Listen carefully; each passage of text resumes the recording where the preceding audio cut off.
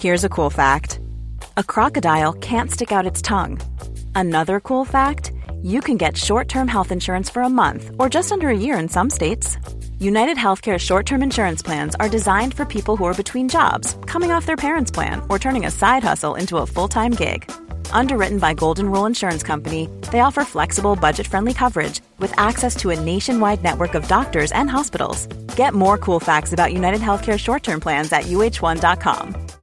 Why don't more infant formula companies use organic, grass-fed whole milk instead of skim? Why don't more infant formula companies use the latest breast milk science? Why don't more infant formula companies run their own clinical trials? Why don't more infant formula companies use more of the proteins found in breast milk? Why don't more infant formula companies have their own factories instead of outsourcing their manufacturing? We wondered the same thing. So we made ByHeart, a better formula for formula. Learn more at byheart.com.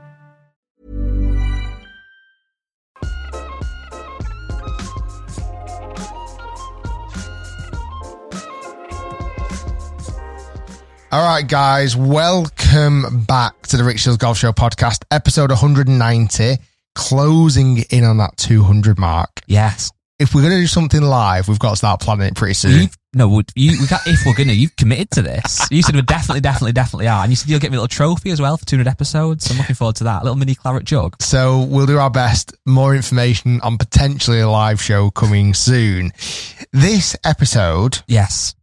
I think if people saw the title, might go, ooh, this might be a very interesting one. We had a guest on. Yes. Last week, we were down at Woburn in Watford, kind of North London, and it's the home of Ian Poulter. Correct. Previous PGA Tour player, DP World Tour player, current Live player. Yes. Captain of the Majestics. Mm-hmm. He is our first Live player that we've had as a guest on the show. Correct. This is a really, really interesting interview. I found it fascinating. Now, just to give everybody a bit of an insight, we dive into a lot. Yes. It starts fairly kind of smoothly, and we Ian is someone for me, growing up playing golf, he was a huge inspiration from someone like myself, because his backstory of becoming a PGA professional or becoming a tour pro was the fact he used to be an assistant pro like me, like lots of other assistant pros. He did his PGA qualification like me at the Belfry. And so I always kind of, always looked up to him, to someone who's like, wow, he's taken it from, probably admit it himself, a fairly average player growing up. He's become a multiple tour winner. Well, that's very interesting. A lot of people, a lot of people do know, many might not, that Ian Poulter famously turned pro off a 4 handicap, which is not uncommon if you wanted to go into the world of coaching, or you want to become a club pro, or whatever it might be. YouTuber. Yes. But to turn pro off a 4 handicap and go on to even get on tour, never mind get on tour, retain a tour card, win European Tour events, PGA Tour events, is absolutely unheard of. However, in this podcast, we do ask him about that, and there's a bit more to the story of why he turned pro off 4 than people may think. We also talked about his new life on tour, on Live Tour, and what that means to him, the positives, and I quizzed him, grilled him on the negatives as well. Well, that's something, again, many listeners, viewers of the podcast, certainly if you're a Clubhouse member or you've listened to a lot of the podcast, will know we've had very open opinions on Live Golf, some of its pros, lots of its cons, etc. We've both kind of openly admitted we're not massive fans of it. We spoke about it. He gave reasons why he joined and why he likes it. Much more honest reasons, I think, that we've ever heard from him. It's the most honest I've heard him say why he joined Live, and I'm sure a lot of you people listening will guess why he joined, but it was nice to hear it from his own mouth. But yeah, he was really honest. He was really great with his time. We also had the privilege of going out and playing an 18-hole match with him, a 10-shot challenge where I start 10 under par, he starts level. That will also be coming out soon, not this week, maybe next week. We also dived into Ryder Cup. We did. And his legacy, I mean, he is, from the Europe standpoint, a Ryder Cup legend. Yeah, I think that's why, you wouldn't be too far off, I think, if you said in the UK that Ian Poulter is up there with a household name, certainly just among general sports fans. I'd find it very hard to believe you'd find, if you've got 10 lads who like going watching football, out of those 10 lads who might not even play golf at all, 7, 8 would know who Ian Poulter is, because lots of people have interest in the Ryder Cup, and he's been such a figure of that. But what was also quite interesting actually about this, before we get into the podcast, which as we said is a banger, on the way down to Woburn, I took Alex, who works with us, and he said to me, who's a tour pro that you've met that surprised you, that was different to what you thought they were going to be like, in a positive or a negative way? And I kind of scratched my head a little bit and thought, you know what, most tour pros have kind of been what I expected. Adam Scott stands out as a guy who was even nicer than you could have ever dreamed of, wasn't he? Oh, he was ridiculous. The perfect man. Lee Westwood was kind of how I thought he'd be. Lovely guy, quite dry, likes his banter, kind of what you'd expect. I'd met Ian Poulter once before, very briefly with you, ironically at Woburn, for a few minute chat, and he came across nice. I don't know if you've met him much before, or... I think I've met him once or twice. One of the times I met him, he was actually playing with our friend James Robinson in the Open practice round. Yes. And I remember just chatting to him very briefly then, but not a great deal of dialogue with him. It's been a few interactions on social media, but not much. And before you come to your point, I know what you're going to come on to in a minute. I just want to make this super, super, super, super clear. This was all done through me just DMing Ian. Like, this was not a staged or there was no, what's the right word? There was no affiliation to any tour to make this actual event happen. We were down at Woburn. They have their Titleist Performance Centre there. They're bringing out some new irons. I was going for an iron fitting. I thought, you know what? I know Ian's in the UK at the moment. I literally just DM'd him saying, hey, Ian, are you around? He said, yeah. I said, do you fancy filming? He said, let's do it. And you missed out a bit there, though. I then sent some nice email to get it over the line. Well, obviously, but I'm joking. It started completely. You slid into his DMs. Yeah, it wasn't anything to do with any tours. It was just an opportunity. Absolutely. I thought, let's give it a go. But going back to your point about. So what these pros are like. So what I went down, I'll be totally honest now, and I'm sure Ian's team have listened to this. I went down thinking that Ian would be a nice guy. I thought he would want to be there because obviously he'd agreed to it, like you said, just off his own back. But I kind of wondered, like, will there be, as you sometimes get with these guys, will there be a bit of a looking at the watch every now and again, how long is this going to be, or whatever it might, I wasn't fully sure what to expect. He's a successful guy who's been on tour for 20 odd years. I didn't have a real expectation of what I was going to get. And honest to God now, I will go down forever now saying he was one of the nicest tour pros I've met. He was such a family guy. He had his 2 sons with him, Luke and Josh, who, let's be honest, are a credit to him. Really nice lads, very well behaved. I say well behaved. How old's Luke's? Like 18, 19. Yeah, Luke is going to be a baller. Yeah, he is really tall and looks like he's grinding like crazy. Josh is his youngest son, who's probably about, I think he's 11. He's like an excitable puppy. That's exactly what I was going to say. He is like an excitable puppy. Bless him. He was desperate to be on shoot. He was desperate. He sat in on the podcast. He actually features a little bit on the podcast. We also have a surprise appearance from the chef at Woburn on this podcast after you got your wrist slapped. Slandering their sausage rolls last time. Yeah. They wanted to make an amends, and I'm glad. So that comes up on this podcast as well. But yeah, Ian was really, really nice. Yeah, no, I 100% agree. I think the podcast you'll enjoy. There's a lot to listen to, a lot of little nuggets in there to take away. And the match, honestly, and this isn't just trying to big it up too much, your match against Ian Poulter, he starts level par, you start 10 under par, round Woburn, around the Duke's course. His home course was, in fact, I'm going to say it now, I think it was the best match you've had. Wow. I'm going to say that right now on camera. So stay tuned for that. But before that gets released next week, sit back. And if you're not the biggest Ian Poulter fan in the world, give this podcast a listen to. Not saying it will change your mind, but it's definitely a different side of him that I'd never seen before. And I think a lot of people listening and watching are going to really, really enjoy. And if you are the biggest Ian Poulter fan in the world, you're equally going to love it.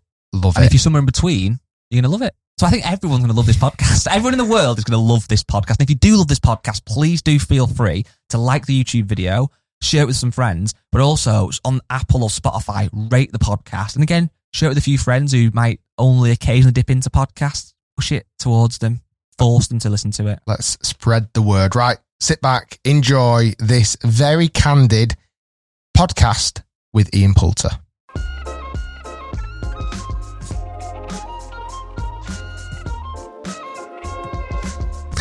So, Ian, thank you for joining us. Absolute pleasure.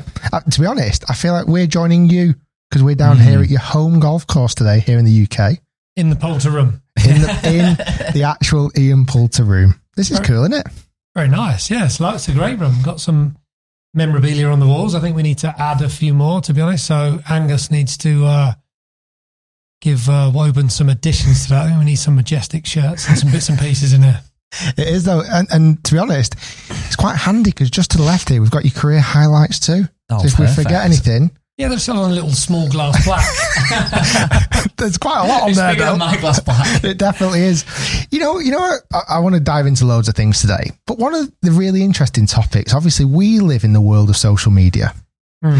You were one of the first to the party of golf pros into social media. Actually, look, today it was like 2009, April 2009, you joined Twitter. Where did that come about? I don't rightly know exactly where I was, but I think there was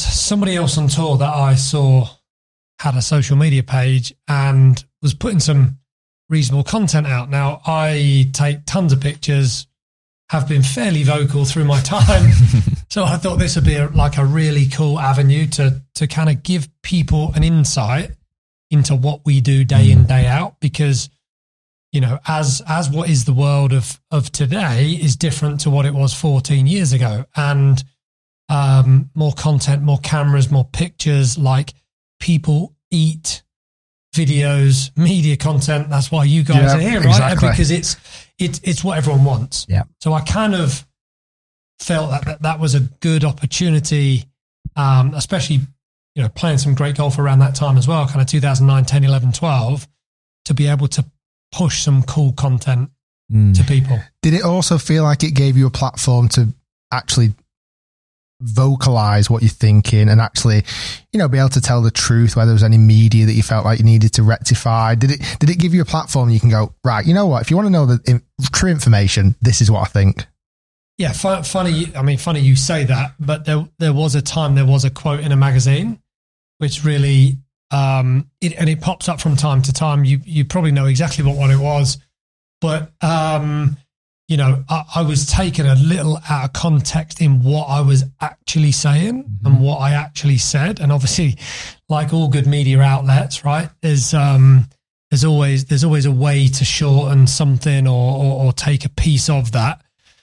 And you know, social media gives you that opportunity to actually correct it. It's never normally going to get corrected in the media, so you might as well be able to push it out yourself. So that was a decent opportunity and a place where I feel, you know, you could right a few wrongs in those certain terms and hopefully get your honest opinion across. I think that's something though that I, as a golf fan, like to see, that we see these great golfers like yourself, you know, on tour, winning events, playing the PJ Tour.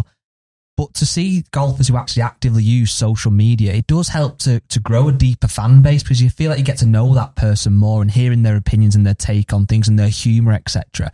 I think it definitely helps to build a real fan base. And I saw at the Open this year, actually, last year now, at the old course, the amount of people on one of the practice days that were chasing yourself for pictures and stuff, it was noticeable that you've obviously really built a hardcore following. Do you think social media has helped with that as such?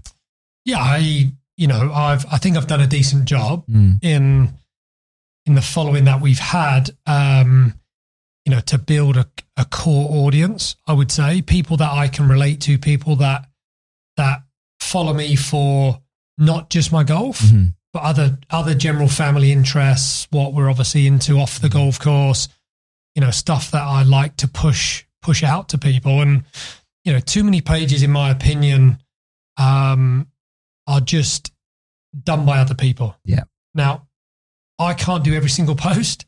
Now, Angus, who helps do our social media, does all the video editing and all the cool stuff that I simply can't do.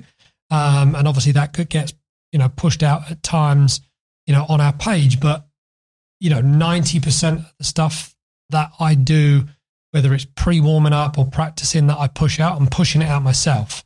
So there are too many people, in my opinion, that don't give the real look from themselves. They don't even look at social media, which I don't get that side of it. But for me, to have an audience that I relate to, I don't respond to every message because it's just simply impossible. There's just hundreds. You'll have exactly the same. Exactly.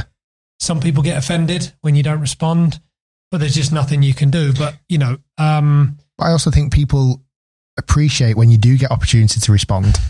Yes. So, if you responded to everybody, it doesn't maybe, one, it's impossible to do. And also, it wouldn't feel quite as special where when you do get an opportunity to say thank you to someone or like a tweet, it carries a lot of weight.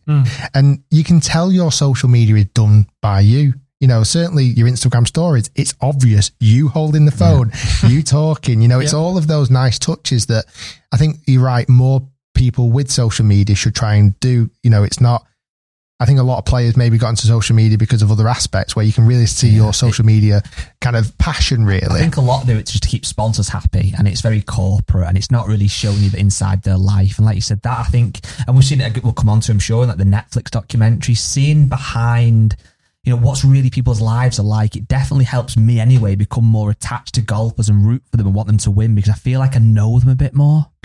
Currently, you're back in the UK. Do you miss home soil? Is it nice to get back home, taste some nice bacon? I know you love a bit of English bacon and HP. What do you miss most about? Listen, I'm on somewhat of a fitness kind of. Is that the wrong thing to say to you at the moment? I'm trying really hard because I've lost about 20 pounds in weight, which needed to go. Very good. I was way too heavy last August coming back from the UK. Yeah. Spent a little bit of time at Woburn eating, all sorts of great home foods, and it got me definitely way above my weight of where I wanted to be. Fighting weight, 206 pounds, which is heavy. So I've shed all of that decent weight. I added some last week in Italy on a family holiday, but I'm now back in shed mode. But I miss home comfort food, stuff that I grew up on. Eating curries and Chinese and the occasional fish and chips and sausage sandwich and bacon sandwich and all of that stuff. I mean, it's just, there's nothing like it. When you're home and in and around home, it's, you can't beat a packet of pickled onion Monster Munch. Is that you? No, but they're in the cupboard, so you just got to have that. You just have to have a pack, don't you? I mean, like there's a little jar on the side that Katie always keeps full of the just small chocolates, and there's dairy milks and fudge and Whispers and all of that. You walk past and you got to put your hand in the little cookie jar and you have Of course you do. Have a bit of chocolate. Can you get most of the stuff in the US? Actually, there is a website for that. Oh, right. Yeah, there is it's called englishshop.com, I think it is. And you can get anything and it's delivered within a week. And occasionally I'll go home and it's delivery time and this humongous box of Cadbury's and Walker's Crisps. I mean, you name it, it's in there. I mean, jars of pickle and like it's, the best. It's like a little touch of UK heavens arrived on the doorstep. It's amazing. And what about the family? Obviously, they've spent most of the time, certainly the kids in the US.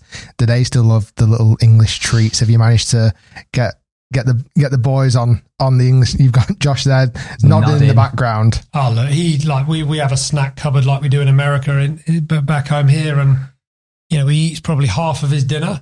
And then the rest of the night he's just straight in, what we'd say is like a little tuck shop in the kitchen, and it's hula hoops, and he loves a packet of hula hoops. Who doesn't? I mean, they just, eating. I mean, it's a summer of sugar, and it's quite funny when we always come back to America and they go and see the doctor and just for a checkup, and they jump on the scales, and like you can see this like blip of the weight increase once they've come back to the UK. So see, I go the other way. It's when I go to the US. Yeah, I find there's way too much temptation out in the US. I find it so eat. yeah. I'm exact opposite. Really? Oh my goodness. I find it impossible to Burgers. eat well in America. Maybe because it's quite novel. And you think, well, I've got to try a Chick-fil-A, or I've got to go to, Chick-fil-A's good. Cheesecake Factory. Oh no, can't stand it. The portions are astronomical. They're for 4 people. That's what They're astronomical. Like about it. Oh, so I shouldn't have had two portions. They're absolutely But astronomical. having said that, if you lived in the States in the warm and that heat, would you not be more motivated to get up, to go for a run, to train, to eat a bit healthier? If you live by the beach, potentially. You got to get the beach body out every now and again, potentially. You know what? I was going to come on to this later, but I think it's a nice point now. You know what I really love seeing on social media with yourself, and certainly I'm a family man. Guys recently had a little girl as well, just over Christmas time. How amazing you are with your family on social media. Like it's really nice to see. It's certainly things that when we did watch the Netflix documentary, my wife watched it with me, sorry, and your episode, she was like blown away how lovely of a family man you were. And it's so evident to see, like Joshua's here, Luke's here. They're obviously to some degree following. Because they want to hang out with you. They don't want to hang out with me. They obviously seem super keen to be following your footsteps as well. I mean, Luke looks like an incredible golfer at the moment. Yeah, I've always wanted to be in and around my family at all times, and being on the road for 28 to 30 weeks a year for the last 25 years has not been easy. And I think the guilt that you have sometimes when you're on an aeroplane, you haven't played very well. You're traveling, hours and hours and hours to get back home. There's something about family which kind of brings it all back. That, missing birthdays, missing nativity plays, missing competitions, missing kind of big milestones in their kind of upbringing, which you're never going to be able to get those memories back. Means that I want to spend as much time with them as I possibly can. So I'm a bit closed shop as a housey guy who wants to be at home and be in and around them as much as I possibly can, because Amy's 21. She's obviously at college. Luke's at college at University of Florida, albeit he's 2 hours away and he pops back at weekends to get some of his laundry done sometimes. Of course he does. Because mum's too good at it, right? But, before we know it, those two are going to be out of the house. They're going to be doing their own thing. They're going to be working. Either Luke's going to be playing golf. Amy's going to be on to a job somewhere, and she's going to have her own life. So, I've kind of, this game of golf has passed me by already so quickly in 25 years that I've kind of missed too much of their time. So because I can't get any of that back, I just want to keep as much time as I possibly can within reason with them. And that's why I treat family time very, very special time. Family holidays last week was amazing for me. Just to really enjoy them and seeing them have a good time and help them in their journey of whatever it is they're going to do. Do you feel the last 2 years since joining Live has helped you free up weeks and days to spend more time with family? So I'm guessing that was part of a lot of players' motives, was to get more time back, spend a bit more time with family. Have you found that over the last 2 years? Yeah, we're in a summer schedule right now, which I don't believe I've had 9 weeks in the UK and only have a commitment to play 2 weeks. So 7 weeks off in the UK will be the longest time I've ever had in 25 years in the UK to enjoy family, friends, proper holiday time, bit of downtime, gym work, practice like this.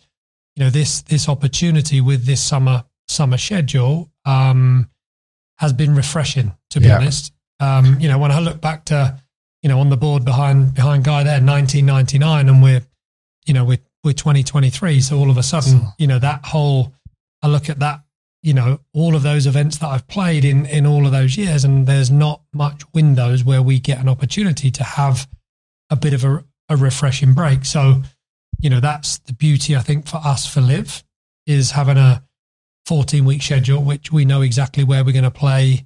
We know exactly what day we're traveling out. We know exactly what day we're obviously coming home, and you can pre-plan, pre-book, team travel, and give us the opportunity to have these breaks and windows, which are, I think, good mentally, to be able to have those downtime windows to really refresh, recharge, get some other good quality family time in. Yeah. To be able to come out, fit, strong, ready to go. That's interesting you say that, though, because like obviously when people look at yourself and, many, many elite tour professionals, they're living our dream, because we all listen to this podcast and watching this podcast play golf and would love to have a living playing golf at these amazing golf courses for amazing prize money. But equally, like you've said there, you've obviously had to sacrifice missing out on a lot of things with your children. And it must feel like sometimes it is a price to pay. And then having that more time now at home must feel kind of invaluable, really. Yeah, I mean, look, it's priceless, and I'm not going to sit here and say we haven't done well for ourselves in the way I've provided for the kids. So, look, I've earned a lot of money in my career. It goes without saying, and to be able for me to provide for them in a way that 25 years ago, thinking back, that I could be in this position. Would be a fairy tale. Yeah. So there are sacrifices that you have to make in doing that, to be able to spend that time away from home. So for the guilt that you have for being away and missing, lots of milestones, obviously you want to be rewarded as much as you can, and obviously, go home and provide for your family the best way you possibly can. So, I don't feel guilty about, being able to go and compete for large quantities of money, because, we've trained hard, we've worked hard in 25 years of training to go and play to provide for what really matters the most to me. And that is family. So, if I had to give it all up today to spend more time with the family, that would be something that I could definitely consider doing, because the family mean more to me than any job or any sport, of course, or anything. Well, one quick question I had, and I hope you don't mind me asking this then, but look at that board there. Your first win was 1999, and obviously today is 2023, still, the top level of professional golf. And I think your story, which I'm sure we'll come on to, I'm kind of jumping ahead a bit, it's something that a lot of people will know. You turned pro off a 4 handicap. You were like working at a golf club. And there's something... Which, by the way, just on that, was you actually a 4 handicap? But were you actually playing to a 4 handicap, or were you not much better? Wikipedia might tell a lie, but it says that you didn't play comps because the pro you're working for made you pay a green fee. Is that true or false? Well, there's lots of kids watching, so I can't say what he actually really was. But my boss wasn't very nice at the time, so I stopped playing golf competitively. Not that I really played any much competitive golf even before then, but basically the age of 17.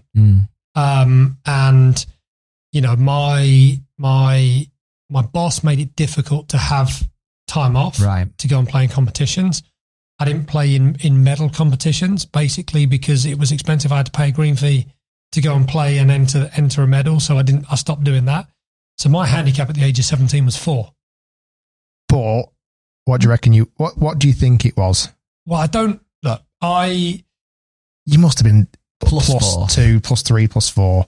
In old handicap money. The lowest handicap I got to was 4. However, I practiced my backside off.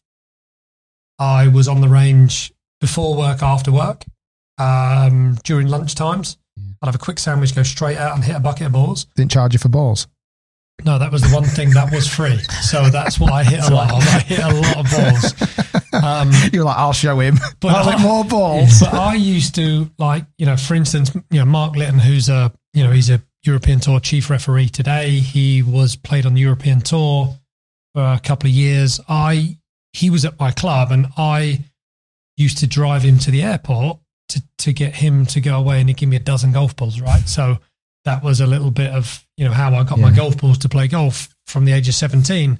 But which he got for free, by the way, but he'll hate me for saying that. So what balls were they back in? Was it Tour Ballata? They were Titleist, Tour Ballata. So, Yeah, I pay for my fuel. I drove him to the airport, and he gave me 3 dozen golf balls. Brilliant. That's how Rick pays us. We don't get paid. I get paid in Pro V1s. Pro V1s? I thought they were still tour professionals. But just on that though, this leads me perfectly actually into what I was going to ask you originally. That you've got this kind of quite humble background and hard work and dedication, like you just said, then hitting ball after ball after ball to get to where you've got to. And I think there's not many tour pros can get to that level without grit, determination, hard work. Your son Luke, obviously, as you said, he's currently at university, at college, golfing, and then obviously from what I've seen on social media, is doing very well and excelling at that. How have you balanced parenthood then, in the sense that you kind of, I don't say came from nothing, but worked to where you get into, and obviously the position you're in now, you can provide for your children, which obviously most parents would love to do. How has he got that work ethic as well, and has he really worked hard himself? Does that come from you? Have you taught him that? Because you could look at it and say everything's on a plate for him, but the way he's performing at his golf, he must be grinding. He is grinding. He works hard. And the nice thing he's not in the room, but I mean the nice thing for me with Luke is that he wants to be himself. And look, it's going to be difficult. He's always kind of going to be Ian's son in a way, which is difficult.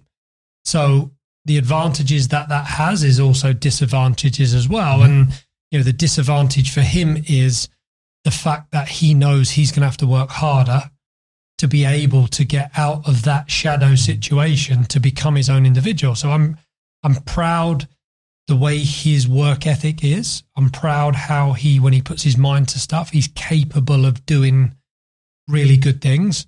To get a position at University of Florida is not easy. He got accepted in as someone that didn't play tons of, tournaments leading in. I mean, today's kids just seem to play tournaments every single weekend of the entire year.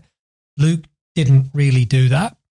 So the coach saw a level of talent that he had and wanted to bring him into the team. He didn't play officially on the team last year. It was a very senior team, and they won the NCAA championships, which was pretty cool. But, he's going to be in a position coming up in a few months' time where he's going to be fighting to get himself into that team, which is good because it's pushing him. Yeah. He knows he's been on the outside.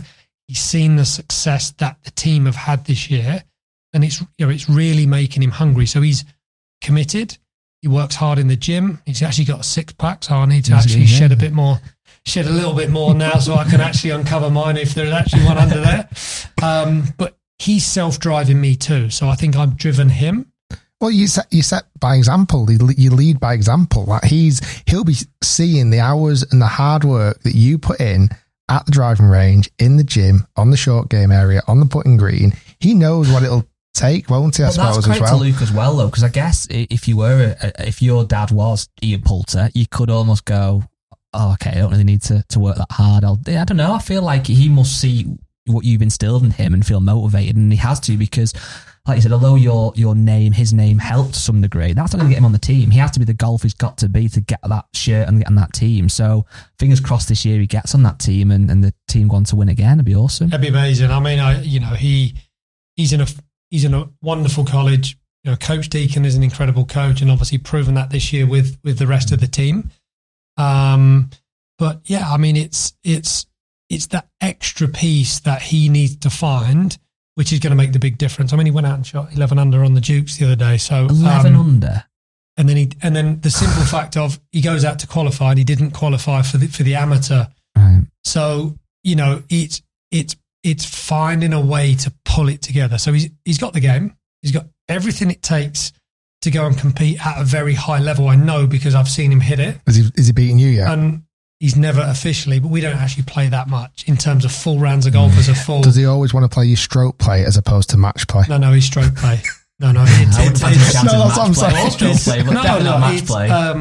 So, I give him these small windows of opportunity when we do occasionally play to take me on. And I mean, he shot the same score as me 3 times, but he hasn't kind of got over the line. So it's about understanding how to piece it together at the right time. It's great going to shoot 11 under casually, because not many people have ever probably been in that position. So I know how talented he is. It's about him finding what makes him do that when when he has to do it and when he needs to do it. And, it will be exciting to help him try and find that from within, because, you know, there are so many great golfers in the world that I've played with in 25 years and that are capable to go and shoot 11 under par. There are not many people that are capable of doing that under tournament conditions. It's funny you say that, because we've had a luxury, and obviously today's going to be an amazing video where Rick takes you on around Woburn. I will not be shooting 11 under par today, by the way. I'm starting 10 under par, and I still won't be shooting 11 under par. But we filmed some amazing athletes, and we've watched like Minwoo Lee up close, Adam Scott, who hit the ball so well. Sam Horsfield, who's obviously Majestic's been on the channel. Flusher. Yeah, correct. But we've also filmed with some kind of much lesser known tour pros, or guys who actually had to leave the tour because they've not made it. And we've watched them up close and honestly scratching our heads as to how on earth are you not on the European tour winning week in, week out. But it's like you said, it's one thing doing it, even on a video, a fairly easy course, quite chilled. The pressures of doing that for your mortgage, 72 holes, week in, week out, it must be different. That's what switches me on. Casual golf doesn't. So I could go and shoot 80 today. But, you know, casual golf for me is... It's a social piece for me. It's not actually any form of practice. Like, I do all my practice as a visualization on the driving range. When I go and play golf casually, I don't generally play golf casually. Very rarely do I actually play around a golf. So in like a practice round, how do you stay motivated? I like little side hustles or anything? Struggle. Really? I really struggle, yeah. Even if it was a side hustle with like Westwood or Stenson or Horsfield? We have a bit of a game going at the minute. So it's the two oldies versus generally the two young ones. And Westy and I have fended them off every single time so far. And that's a lot of matches. But again, that is a piece of, you know, that's fun to me, because that's almost like a semi-pride match. Yes. Right? I mean, it's $100, but it's not the $100. It's the winning. It's the actual fact of it being, you know, bragging rights, beating the other guys. So if you were here today and Sam Horsfield turns up and he gets you and says, "Ian, I'm going to beat you today. I'm going to beat you. I'm going to destroy you." Is that what gets you going? That right? I'll show you. It's a fun. I mean, that would be. Fires you. He needs to give me a bit more notice just to make sure I'm ready for it. Right? But it's a case. For me, life's one massive game. It's been a massive game from my whole childhood. Sport has been everything about me in the way I grew up. So everything has to be a part of competition, and I want to win every single competition I play. Mm-hmm. So during all of my days, I want to do everything I possibly can to win at everything that I try and do. So we need to get you riled up then, because I feel like you're taking today's game quite relaxed. I've just come off holiday. What do you expect? Well, let me set the scene then. Today, you're taking on Rick Shields around the Dukes course, am I right? Yeah. He starts 10 under par, you start level par. So far in this series, you've played against Tommy Fleetwood, and the result was? Well, we don't have to go through everyone. So far, I've played Tommy, Adam Scott, Lee Westwood, Ricky Fowler. Yes. And I've not won a single one. So if Rick beats you today, you'll be the first one he's beaten. So you can't have You that. don't need... Ian Poulter can't. I'm not having that on my watch. Poking his fire. You don't need to stoke the fire. Rick will not beat me today. Perfect. That's what I want to hear. The postman's here. Oh God, great. Thanks to that guy.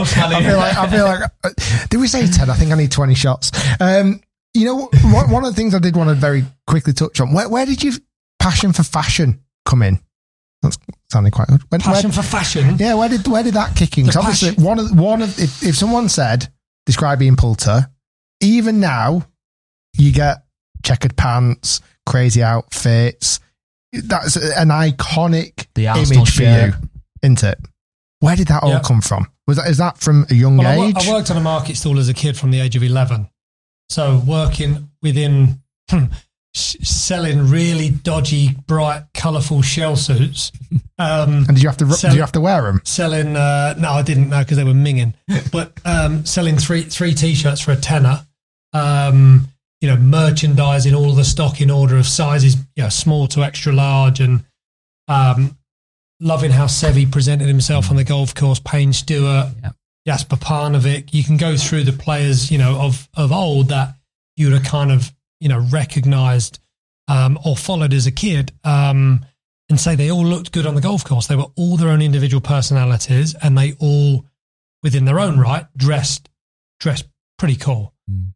So, the first couple of years on tour, I probably I didn't feel comfortable enough really expressing myself in the way I would love to, A, from a financial standpoint, B, from a standpoint of being able to feel confident enough to... Well, in a weird way, do you put a target on your back? If you rocked up your first season, rocking the checked pants, rocking the outlandish outfits, you'd kind of put a bit of a target on your back there, wouldn't you? 1,000%. I think we've got a delivery for you, Ian. Oh, chef. Chef. So this is yes, chef. I feel like he wanted to. Paul's not shaking my hand. He's like, you've had one of... Do you know that's the tightest grip? So for those listening, it is lunchtime as well. Great timing, by the way. I mean, you only make 800 of these a week, right? About that, maybe 1,000. 1,000 sausage rolls a week. I didn't realise how sausage rolls in the world. Yeah, I didn't realise how beefy the chef was. You know the message. I mean, look, these Woburn sausage rolls. Not only do they smell unbelievable, you won an award last week. Yeah, we won an award. Wow, won an award. Rolls, Best sausage rolls. So, for everyone listening at home, Rick, Paul's just brought in some sausage rolls. Why is that, Ian? Don't drink that one. What have you put in it? Rick, can you give us some context What's he just to said? why there's some sausage rolls in here? Right, so For people listening at home, there's 10 sausage rolls on the table. a few weeks ago, Hang on. Ian's digging in. no, do it properly. Give us a bit of description. Tell us first why we're doing this, Rick. I'll hold your mic. So, What you tell me what you think about the sausage roll so far. Woburn is pretty famous for the sausage rolls. Joshua absolutely devours them. He's actually dying over there. Come on, grab one. Come and get one, Josh. They're famous. They're famous for putting weight on, like I proved last summer, going home 206 pounds. But there is a process to how they make these, and the caramelized onions that are kind of left to simmer for, I think it's 24 hours, as they're just kind of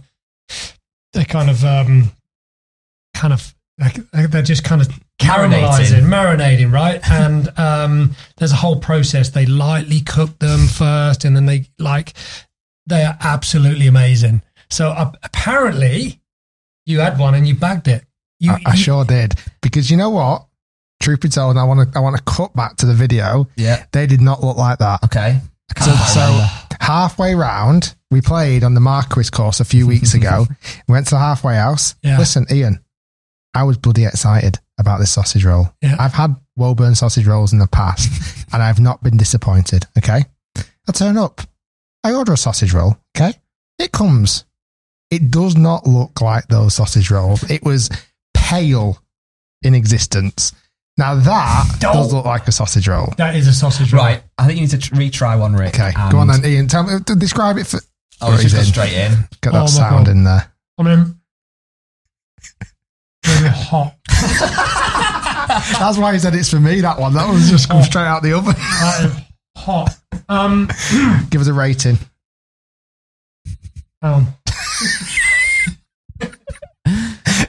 Ian can't play this afternoon. He's got tongue burn. I'll wait for mine to cool down. On the outside. Yeah. The pastry's crispy crunch on the outside. The sausage is nice and moist and hot. And then you taste the onions. Small details are big surfaces. Tight corners are odd shapes. Flat, rounded, textured, or tall. Whatever your next project, there's a spray paint pattern that's just right. Because Rust-Oleum's new Custom Spray 5-in-1 gives you control with 5 different spray patterns. So you can tackle nooks, crannies, edges, and curves without worrying about drips, runs, uneven coverage, or anything else. Custom Spray 5-in-1. Only from Rust-Oleum. Life is full of what-ifs. Some awesome, like what if AI could fold your laundry? And some, well, less awesome. Like what if you have unexpected medical costs? United Healthcare can help get you covered with Health Protector Guard fixed indemnity insurance plans. They supplement your primary plan to help you manage out-of-pocket costs. No deductibles, no enrollment periods, and especially no more what-ifs. Visit uh1.com to find the Health Protector Guard plan for you. I'm Sandra, and I'm just the professional your small business was looking for. But you didn't hire me because you didn't use LinkedIn Jobs. LinkedIn has professionals you can't find anywhere else, including those who aren't actively looking for a new job, but might be open to the perfect role, like me. In a given month, over 70% of LinkedIn users don't visit other leading job sites. So if you're not looking on LinkedIn, you'll miss out on great candidates like Sandra. Start hiring professionals like a professional. Post your free job on linkedin.com/people today. Why don't more infant formula companies use organic, grass-fed whole milk instead of skim? Why don't more infant formula companies use the latest breast milk science? Why don't more infant formula companies run their own clinical trials?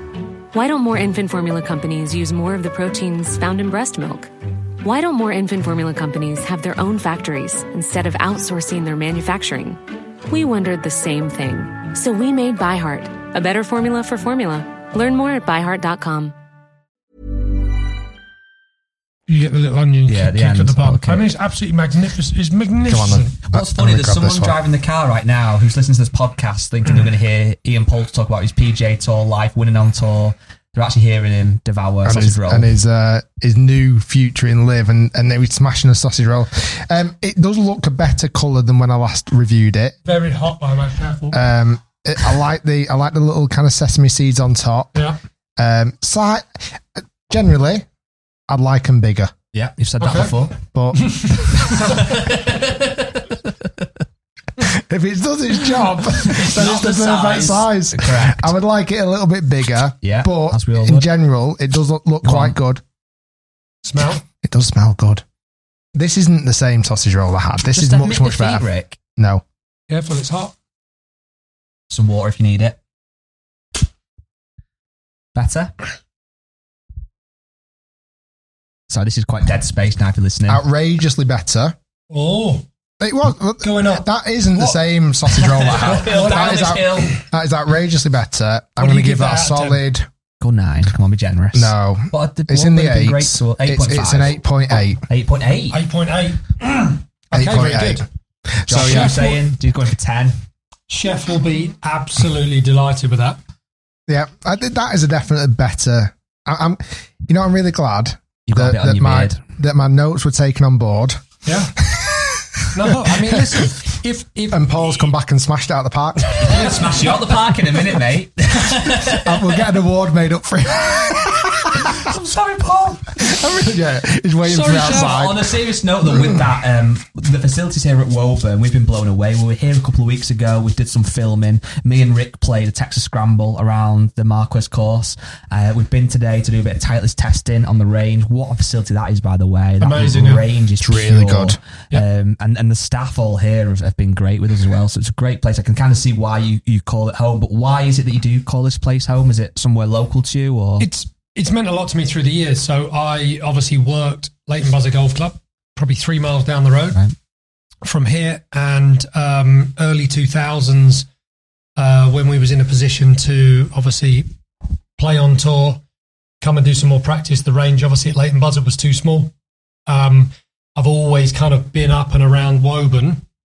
We were in a position to come and become the touring professional back in the day, and to have 3 courses that have all meant a lot from tournament golf, because they've all obviously been a part of tour golf for quite a long period of time.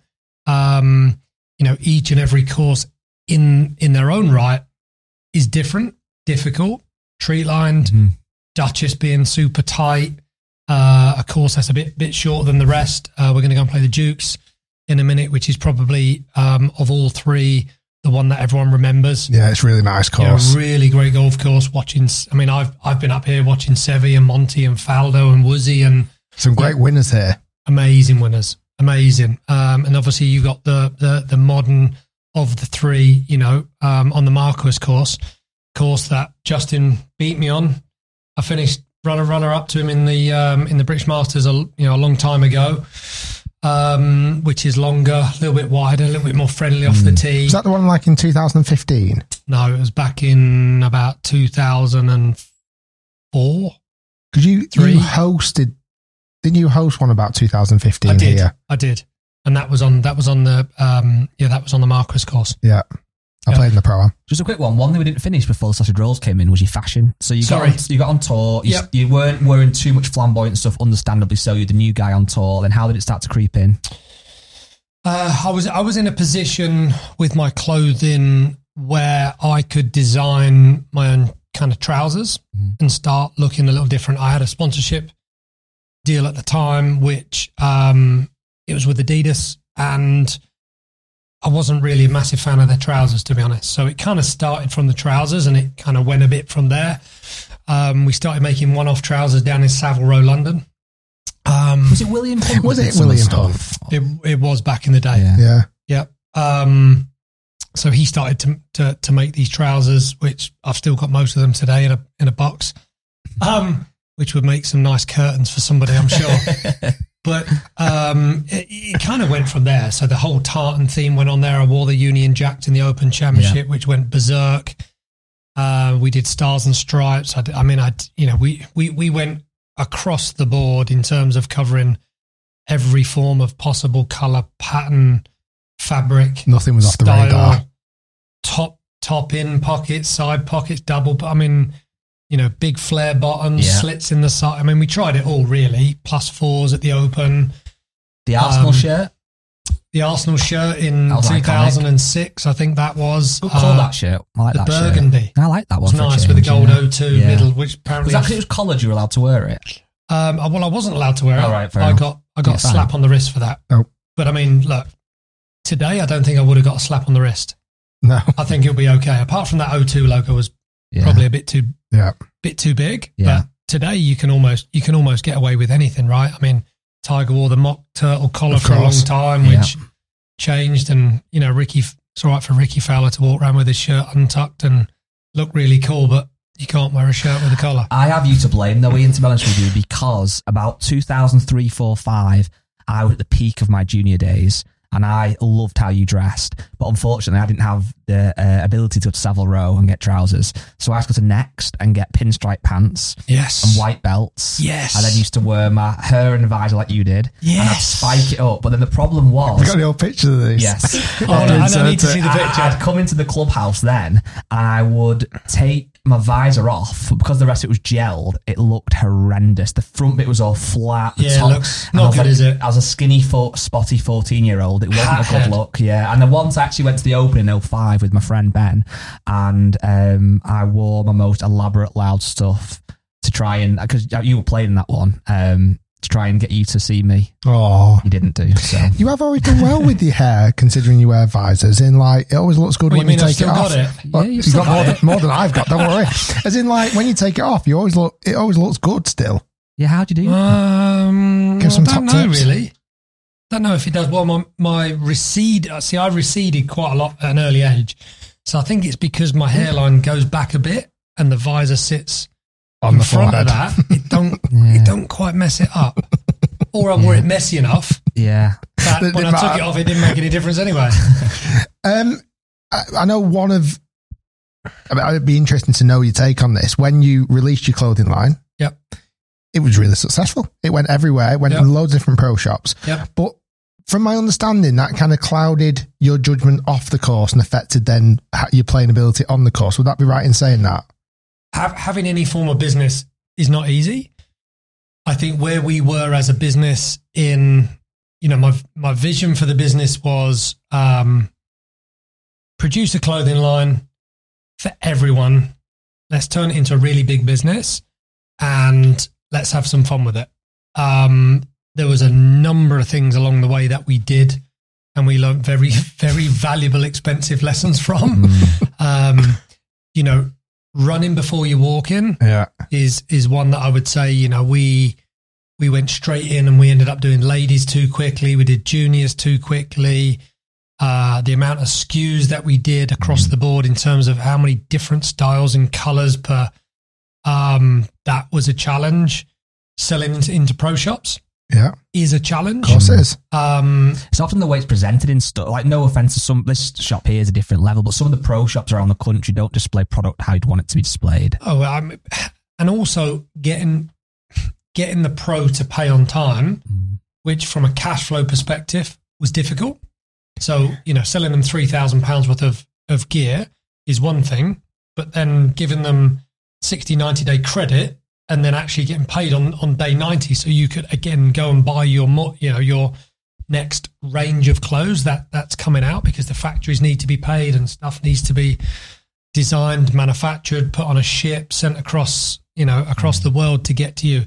All of that process was an absolute nightmare. Was it taking up a lot of your time? I wouldn't say it took up a lot of time. It took up a lot of headspace time. More to the point, we had enough staff to be able to cope with all of that. But just, understanding that the boat that's going past Africa at the time to come through, to be able to be in a position to pay the $1 million of stock that's on that boat, to realise that boat's actually on fire, to realise that they wouldn't allow that boat to dock because it was on fire, to then realise it has to come into a dry dock in London. So therefore, by the time the boat then, is that actually true? Is that 100% true? Oh my goodness. We had a whole year's collection of clothes where the boat was on fire and it was coming into a dry dock, and it couldn't go into a normal dock because it was going to take up too much time to fix the boat.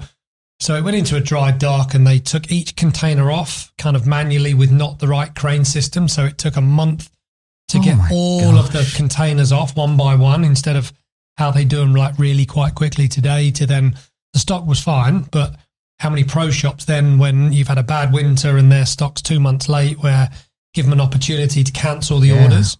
No, listen, it's a hard business, and anyone that thinks that they can get into the clothing business that we thought we could get in and be super successful, it was too much hard work for the actual return that it was given compared to what you could earn on the golf course. That's the thing. If you go and win a couple of events, that's going to make what making a year. Well, then you win almost straight after kind of shutting the business down. Didn't you end up doing really well at the Players? Well, we decluttered a lot of things going in and around, not just obviously the clothing line, but taking things back to how they were originally managed in day one. Mistakes were being made from another agency that were helping out, which caused a lot of stress, financial stress, and mistakes being made, and just too much was going on at the time, and too many things were going wrong, and building houses that you had to move out of because it's turned into a sob story. A reset button. A few things had to change. We changed them. We simplified the whole process of what it was we were doing, and it made a massive difference. I want to get into golf now a bit more. I feel like we've dived loads into you as an individual, which people listening and watching will be absolutely loving all of this. What's the best shot you've hit in your career? What's have you got a number one best shot you've hit? There'll be a few that come to mind, but probably the most valuable shot I ever hit was at Pals in Spain. It was in trying to get through to final stage of qualifying. And what year was this? 1998. Okay. 18th hole, par 5, trees at about, 370 yards off the tee in the middle of the fairway, that overhang. Your driver off the tee, I pushed it right in the trees. I had to make par basically I knew I had to make par to get through. And hit it right in the trees. I had to chip it back out in the fairway because around there it's the old kind of Spanish tree line courses. It was like here really, where you can't really advance it too far. And I had about 230 yards to go, but the trees were kind of, they were in my way now. So I had to flight it perfectly high enough to get over these trees. And I remember hitting this 2-iron absolutely flush to about 25 feet.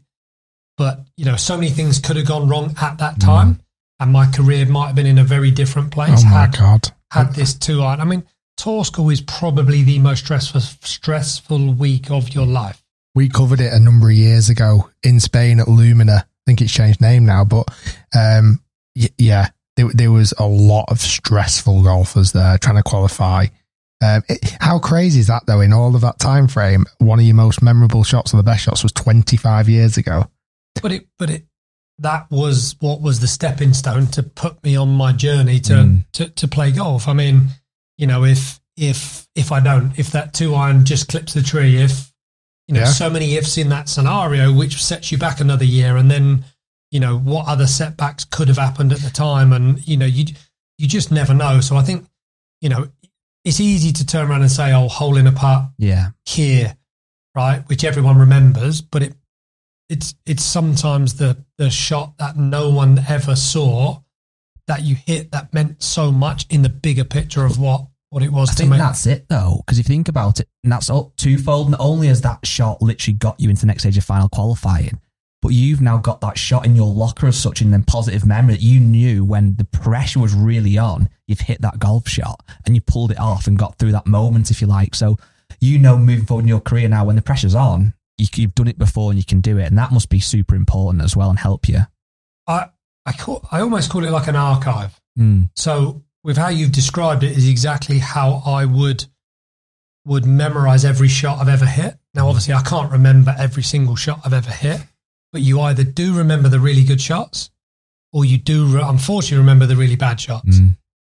All of which I would turn around and put them in a filing cabinet. Yeah, and if you ever have to pull on them, it's good to go into the top drawer rather than the bottom drawer and say, right, well, I know I've hit this one before because I've hit it a number of times, but these are the great. So like you fill yourself full of positive energy and positive thoughts going into playing a really stressful shot or a really hard shot, because you know, you've got 1.4, 1.5 seconds really to be able to do what you need to do to produce that shot. So you better have the pre-thought mentality that you're capable of pulling that shot off.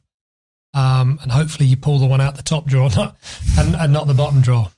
I suppose, yeah. I mean, it makes so much sense. Do you, and again, great for our listeners and viewers, do you do anything post-round? Do you have like a little book? Do you write good shots down? Do you verbalize it? Is there anything that you do that helps file those good shots? Well, James, my agent, team principal, friend, confident, everything, who's sitting in the room would have an archive because he writes everything down and notarizes everything. But, you know, I don't generally write stuff down.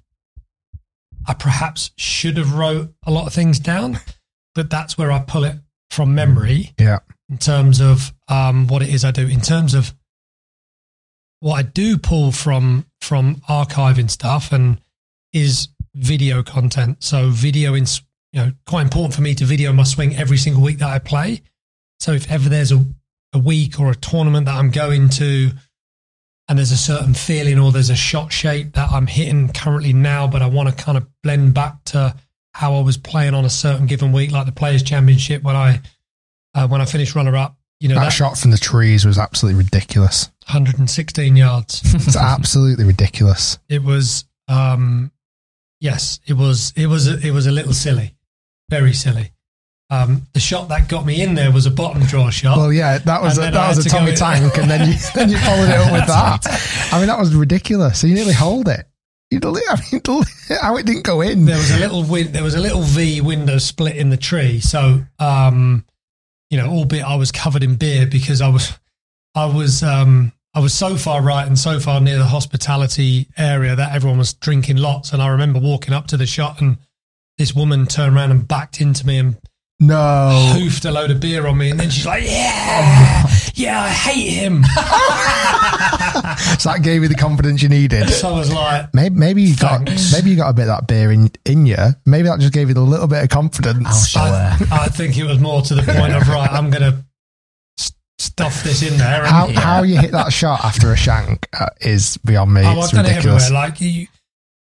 Shanks are part and parcel of my career. I can name them. Fourth hole at the Masters when Fanny was caddying for me, when my caddy at the time was having a baby, and I had 2 on that day. I had it on the 4th hole, straight right, lost ball, just re-tee.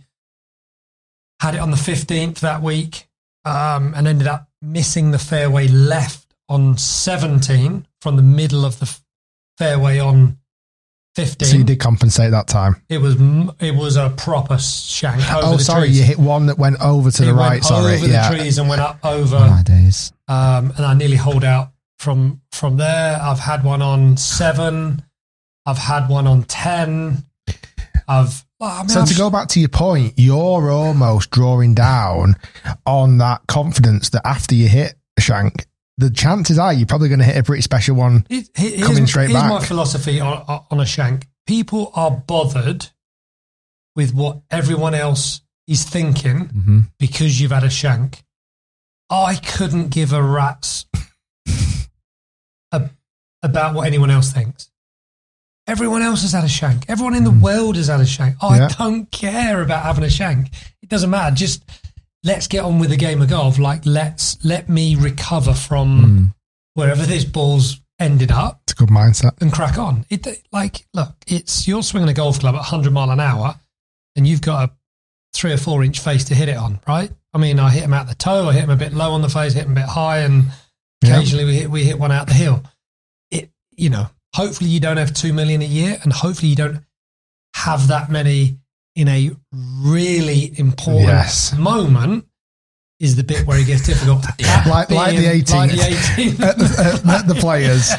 One of the questions I had for you then, Ian, is that obviously you're a Live player, and last year I went to Live London for the first event, see what it was like, and I came back and said there was parts of it that I kind of really enjoyed. We said on the podcast a number of weeks ago that Rick was going to come to London for his first Live event. Are you still keen, Rick? Yeah, I am. We've got tickets through today. I want you to explain to Rick what you think he will feel on site and how it's different to maybe a normal kind of DP World Tour event. Sure. First and foremost, I can't wait for you to come. Hopefully you can have your Majestics hat on and not a 4 Aces hat or Fireballs hat.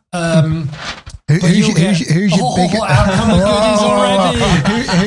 Listen, as you like free gear, now you can give it away if you like, but I mean, it'd be nice to see you wear a nice Majestics hat there. Just because I'm under contract, unfortunately, with Lionel Scott, I will happily give this away. Who's your arch enemy team at the moment? Have you got like a team? Look, we are currently not in a position of saying we have an arch enemy team, because in the table of, let's call it the Premiership, right? We're kind of low down, and we obviously want to move up. So I wouldn't really say we've got an arch enemy. We would like to be in the top spot. Yeah, there is enormous value in being in the top 3, and that is what we set out to achieve at the start of the year. We're not doing what we think we are capable of doing, so we need to move up. So going back to Guy's point there, I'm Live London this year. From what I've seen on YouTube and etc., it appears like a very different type of crowd that are going to Live. Would that be fair to say? I would say your demographic is a little younger, which is good. You'll hear music on the golf course, which I think all of us play golf generally casually with some form of music playing. A lot of people travel with a little speaker in the bag, so we got music in a golf cart. Certainly popular in America, isn't it? Very popular. That you'll see on the golf course. That I think is a really cool, relaxed vibe. You have the ability to watch. I think because there's only 48 players instead of 2 waves of say 78 players playing, you can reverse walk around the golf course and see every single player in the entire field in a short space of time. That you don't have the beauty in any normal regular tournament, because they're kind of spaced out either morning or afternoon draw, and that kind of takes up the entire day. Great hospitality in various areas around the golf course. Again, good food. You can have a drink. It's a bit more, like a family orientated type venue situation. Again, because 48 players in and around the driving range, everyone's on the range at exactly the same time because it's a shotgun start. So there's so many cool things that make it and distinguish it as being different. 2 tournaments in one tournament. Yeah. The fact of the leaderboard being able to to not only show you, an individual leaderboard, but you've obviously got the team aspect. If you're a team follower, where you want to see, your team move up during the week. So there are so many cool things, I think, within, Live Golf's concept that works so well, not just for us as players, but obviously for the fan following as well. Well, that was one thing. And we had a little brief chat before the podcast started. It's been no secret that we've had very mixed opinions on Live. We've liked some things, we've not liked some things, and that's something we kind of stand by. But when I came back from the Live London event, and I think I said this on the podcast many times, there was lots I was impressed by. Firstly, the kind of tented village area, the food was great, it was a good atmosphere, it was a different demographic, like you said. It was kind of golfy, but not too golfy, if that makes sense. And one thing that stood out to me massively, whether it be the same this year or not, I don't know, but how actually close you could get to the players. Like, obviously, you were there, Phil Mickelson was there, DJ, these huge names. And it did feel quite kind of personal. So if you are a fan of golf and you want to see these guys up close and personal, there's not many better places, I would say, than the Live events, to be fair. Yep, I agree. Look, it's a great viewing event to be able to go to. Concerts after the round of golf as well. Yeah. So, you don't have to be a mega golfy fan to realise that there's a great name playing in the concert. So as soon as the round of golf finishes, you can walk straight to the stage area and obviously, hang out, have a beer and, enjoy a great concert, which we've done at various times as well. In Adelaide, Fisher was playing. And didn't you do a shoey? Did you do a shoey? I ended up doing a shoey, yeah, which was disgusting. I've never quite understood that concept. Nor have I. I think that's one shoe. Yeah. And I wouldn't even drink out my own shoe. I hate feet as well. I have a really big problem with feet, and especially someone else's smelly feet. So you must have had a few already before you did that. Well, I had a couple, so it probably made it a bit easier to do, yeah. What have you, as a player, enjoyed most about joining Live? There's so much. There are so many positives in how I view Live as to what it's given me the opportunity to do. It's given me a lot more family time. A lot of people are going to take this back and, you're just making lots more money. That is one aspect of obviously the original attraction is we're playing for a lot of money per week. So let's get that one and let's cover that one straight away. Yes, we're paid. Even if you don't play very well and you finish last, you're still going to get paid. I think people respect you saying that, though. Do you feel like a few too many players maybe weren't as open about that when they first signed? I think that's the case. Look, for sure, it was a big piece of it, right? People only turned around and said it was money situation.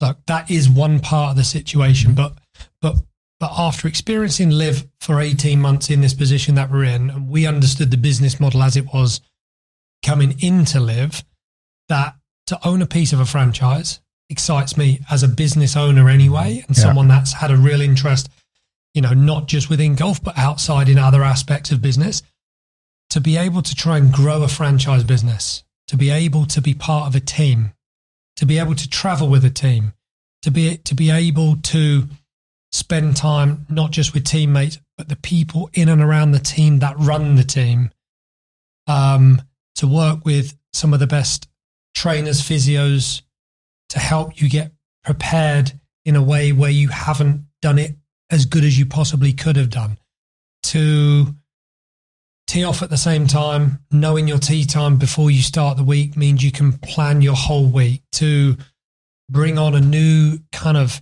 a different audience of sponsors and a different group of sponsors and corporate people that you can finally entertain them in a way where you've never been able to entertain them ever before. A PGA Tour event or European Tour event or any tour event, normally, you don't ever really get any sponsorship time where we can control our sponsors and we can control their guests in a way where we can give them the most incredible golf experience that they're probably ever going to have at any golf event, because that's part of Team Majestic's ability to give that level of experience, and that's what people want nowadays. So, booking your travel months and months and months in advance, knowing when you can book a return flight because you know your tee off time on a Sunday. It's little things like that which sound kind of silly in a way when you say it, but after spending 25 years not doing that, well, you don't know when your tea time is. Yeah. You don't know what flight you can catch. You don't know, in and around where you're going to be able to book a dinner table. You don't know what time you. So there are so many little pieces of the puzzle of what goes into a normal week. How you're going to, how you're properly going to prepare because of that. Obviously, we don't have that early tea time anymore on a Thursday, Friday, which is a huge deal in terms of rest and recovery. And do you feel like, therefore, when players are out on the golf course all at the same time, there's no huge advantage? Like, as in, what Zero I mean, advantage. You don't get an early tee off and suddenly the wind was quieter or whatever. Yeah. It wouldn't be fair if I didn't ask, what are you missing and what do you not enjoy as much? What am I missing? Friends. Obviously, friends that you've spent 20 years, some of which 25 years of your life with, week in, week out. That would be a part of Live, which only having 48 players, you can't have 150 players, so therefore you're going to miss some people. But I don't miss 155, but you're going to miss a few. So to be able to have that, and continue those relationships away from the golf course sometimes it's always been difficult anyway, because they have a life, I have a life, and you don't really see them week in, week out. So I miss that aspect. It's probably, to be honest, it's probably just that. The staff, some of the staff, referees, people that you've had relationships with for a very long time, that you just miss saying hello to. Kind of sounds like leaving a job in a way, like leaving from one business to another business. It might be more money, it might be better flexibility, it might be more working from home, or whatever it might be. If you see that's a better opportunity for you, it is. But equally, you might then miss someone that you should go and see every day, that you'd walk in who's a receptionist or whatever like that. Yeah, but the bigger picture of this was always going to be, we knew we were playing for 14 weeks a year because that's what we sign up to play for. But the European Tour allowed you had to play a minimum of 4 events. So there was always the ability to play European Tour events as well as playing Live events. That was obviously going to be difficult to do that on the PGA Tour because the minimum is 15. So he wasn't going to then go and play 29 events plus the majors, could be 33. That's too many. So,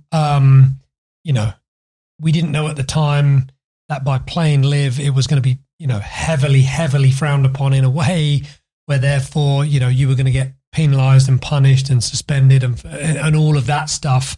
But, that was the unknown. We'd asked questions and, what if we take the opportunity to play? The answer was never given. What was going to happen? So, the hope was Liv was going to be accepted into the picture of golf. That there would be an agreement in place, which obviously is going to be talked about over the coming months to see how exactly that's going to work out now. So, very thankful in a way that it's come to that position where the guys have, clearly the smart business people have got together and kind of seen that, Liv should stay, Liv can stay, and there is a coming together under an umbrella agreement, which is going to be worked out. I was going to say, how do you feel like the future of that is, the future of golf in general and professional golf is going to look over the next few years? We don't know. I mean, obviously that's all to be discussed, I think, in the coming months. So, being part of Liv and being part of, a golf fan as such, it's exciting, I think, from my perspective, that there is an acceptance out there. There is an acceptance that, Liv is a good product, that we can give something out to the golf fan, which is good. It's going to be accepted. And how does that look in 12 months? I don't know. Like, I'm excited to see, potentially that where they get to with the agreement and how they're going to place the tournaments in the places where they should be. And, we can hopefully get more and more fans involved in the game of golf to give over several different forms of product with DP World and PGA Tour and Live Golf. So it's kind of let's see how the next 3 months pans out. It does certainly seem like there's a huge turning of the tides. Just the last few weeks, it feels like conversations that are starting to take place. Obviously, US Open last week, and the way that players are even being with each other, it feels like the friction is being softened. That's what it feels like from the outside. I'm not sure if you can talk about that from the inside, whether you've experienced any of that. But also, I wonder what that's going to look like, let's say, over the next few years. Like I'm just so intrigued to know, and I'm sure as a fan, but as a player, as players, you're all a bit like, God, how does this all pan out for me? What's my future going to look like? For example, like, is there going to be a future where Live players can now start to be accepted back into Ryder Cup from a European side of things? You know, well, hopefully. Because I'm guessing that must be a huge life goal for yourself, to be Ian Poulter, Ryder Cup captain. Absolutely. You can't play 8 Ryder Cups and not want to be part of a Ryder Cup. So, by the way, not only play 8 Ryder Cups, to be a frigging legend on the European team. Like, you're the most decorated, aren't you the most decorated individual points? Well, Sergio's won the most points. But is it not individual matches? Aren't you the number one? Well, I've never lost a singles match. I don't think Monty's lost one either. I mean, that's pretty ridiculous. I mean, I want to dive into this a little bit more, but like, your Ryder Cup history is incredible. And I think that would also be what's transcended you into a household name. Like, I think a lot of non-golfers clearly know who Ian Poulter is, and I think that comes from 100%. That kind of Ryder Cup legacy. Yeah, it's been a big part of my 25 years on tour. I think when I look back at my first one, 2004, and all of the ones that I've subsequently played, and Medina being notable for Medina was ridiculous. Noticeable for the Saturday afternoon comeback and Sunday, even being picked and being under the scrutiny because Faldo picked me, and winning 4.5 points in that Ryder Cup, and Paris beating Dustin Johnson, world number 1 in singles, who just wouldn't roll over, kept holding 50-footer on 70-footer on 40-footer, and Ryder Cup has been a huge part of my tour career. I think today, people still want to talk about that today. I did a luncheon yesterday afternoon, and Ryder Cup was a big topic, which come up, and Medina come up again. So, I mean, that was 11 years. That was 11 years ago, and it's still a huge topic. So, look, I think for me, we can talk about Ryder Cup for hours, right? I can bore all of the listeners on Ryder Cup, but the hope in all of this, I think, the coming together, the merge of how that agreement's going to play out is exciting from a Ryder Cup standpoint. Yes. Hopefully, it makes sense. And again, I don't know the details of how exactly this is going to pan out, and of course, but that's a dream of yours for that to happen. If I ever get in a position and things smooth themselves out in enough to be able to help out in a Ryder Cup, let's say from an experience standpoint, from a standpoint of being able to be in that position for the fans as well, for what you've been able to help out, would be an absolute dream of mine. I think 3 weeks ago, I would have said that was never a possibility. I think since the conversation of merger, it was almost the first thing that came to my mind.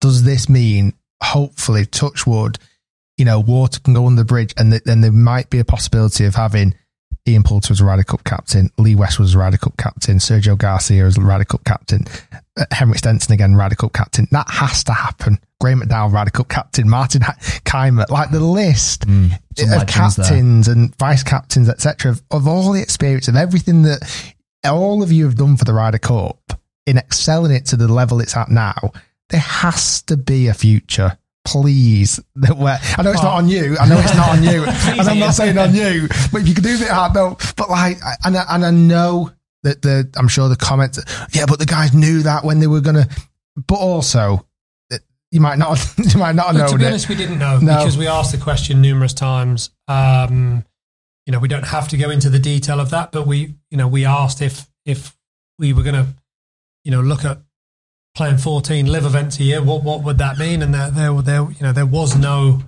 answer. So there was no, this is how things are going to lay themselves out. So, it's very hard. It's very difficult to make decisions without knowing all of the detail at play. So, you can only deal with the detail in front of you, and that's obviously what we did. And, the hope moving forward is that the powers that be in the game of golf and the smart business people that help and advise inside this great game of golf are now sitting around the same table, which is good. It's kind of a shame it's taken as long as it took to get to this position. But I think as a player, as a golf fan, I think it's exciting that, they are sitting around the table. They can have a sensible, level-headed conversation today and hopefully set aside, obviously, the emotions at play and do the right thing for the business side of the game of golf for the fans at mind. Last thing, I've got to blame you for something. Yep. Back in my diner. I got kicked out of a sports bar because of you. Did you? Yeah. Good on you. Sauced up. Yeah. Watching my diner. Did you ever rear up with an American fan? No, it's worse than that. Go on. I got kicked out of this golf simulator bar, sports bar, watching the Ryder Cup because whether it was when you held a putt or I think it was when you held a putt or someone held a putt against you, I think it was. Who did you play in singles at Medina again? Webb Simpson. He held a putt against you on the back nine, and I picked up a Scotch egg that was on the table. In Medina? No, I was in this golf simulator bar in Manchester. I picked up this Scotch egg and I threw it at the screen at Webb Simpson. I was in so much anger that I got kicked out. I think I missed. I might have hit you. I got kicked out of this sports bar. And the very next day, because it was a friend of mine, I had to go around. And as an apology, I took a little box of Scotch eggs around and apologised. As the apology? I just thought it'd be quite ironic. Okay, salt in the wound. But anyway, that's a great note to end on. Thank you, Ian. We're going to get out and play some golf. Really enjoyed that. Anything else you want to cover? Anything else you want to get off your chest? Listen, that's been an hour. That's an hour and a half, and we could probably do this for about 4 hours. So let's do it again. Let's do a part 2. Let's do it again. Let's do it in Orlando. Oh wow, done. We'll do it in the museum. Okay. With all the Ryder Cup stuff. I must admit, can I come to that? I've not even. Yeah, of course you can. Please, Ian. If I lose today, I'll let you drive one of the Ferraris. I've not even. We're going. I had about all the Clark collection on my list, and I didn't even get into that because that's another crazy world. Keep people waiting for part 2. Ian, thanks for your time. Thanks to Woburn. Thanks to Paul the chef for this 8.8 sausage roll. I apologise now and say that they really like them. I'll apologise to the chef who cooked the original one. Can you just say now? I'm not going to apologise to him. I'm going to apologise to Paul. Rick Shields because he wasn't the chef. Sausage rolls. Just have a little soundbite. Hi, I'm Rick Shields and I recommend Woburn sausage rolls. Perfect. Right, guys, thanks for watching, listening. Make sure you follow Ian on all of his socials. I'm sure you do. 6.1 million views we want on this match. And we'll see you all soon. Peace.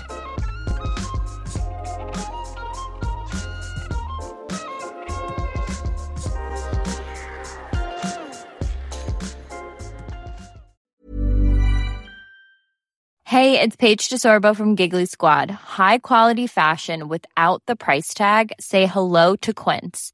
I'm snagging high-end essentials like cozy cashmere sweaters, sleek leather jackets, fine jewelry, and so much more. With Quince being 50 to 80% less than similar brands.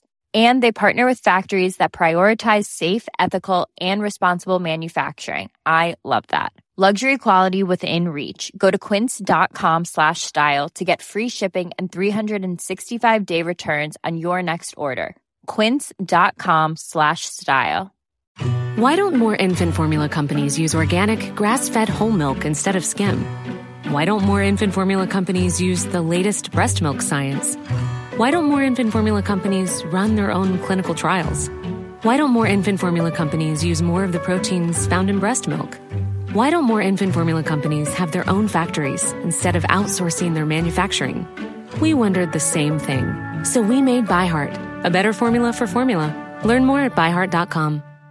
Whether you're a morning person or a bedtime procrastinator, everyone deserves a mattress that works for their style. And you'll find the best mattress for you at Ashley. The new Temper-Adapt collection at Ashley brings you one-of-a-kind body-conforming technology, making every sleep tailored to be your best. The collection also features cool-to-the-touch covers and motion absorption to help minimize sleep disruptions from partners, pets, or kids. Shop the all-new Temper-Adapt collection at Ashley, in-store or online at ashley.com. Ashley, for the love of home.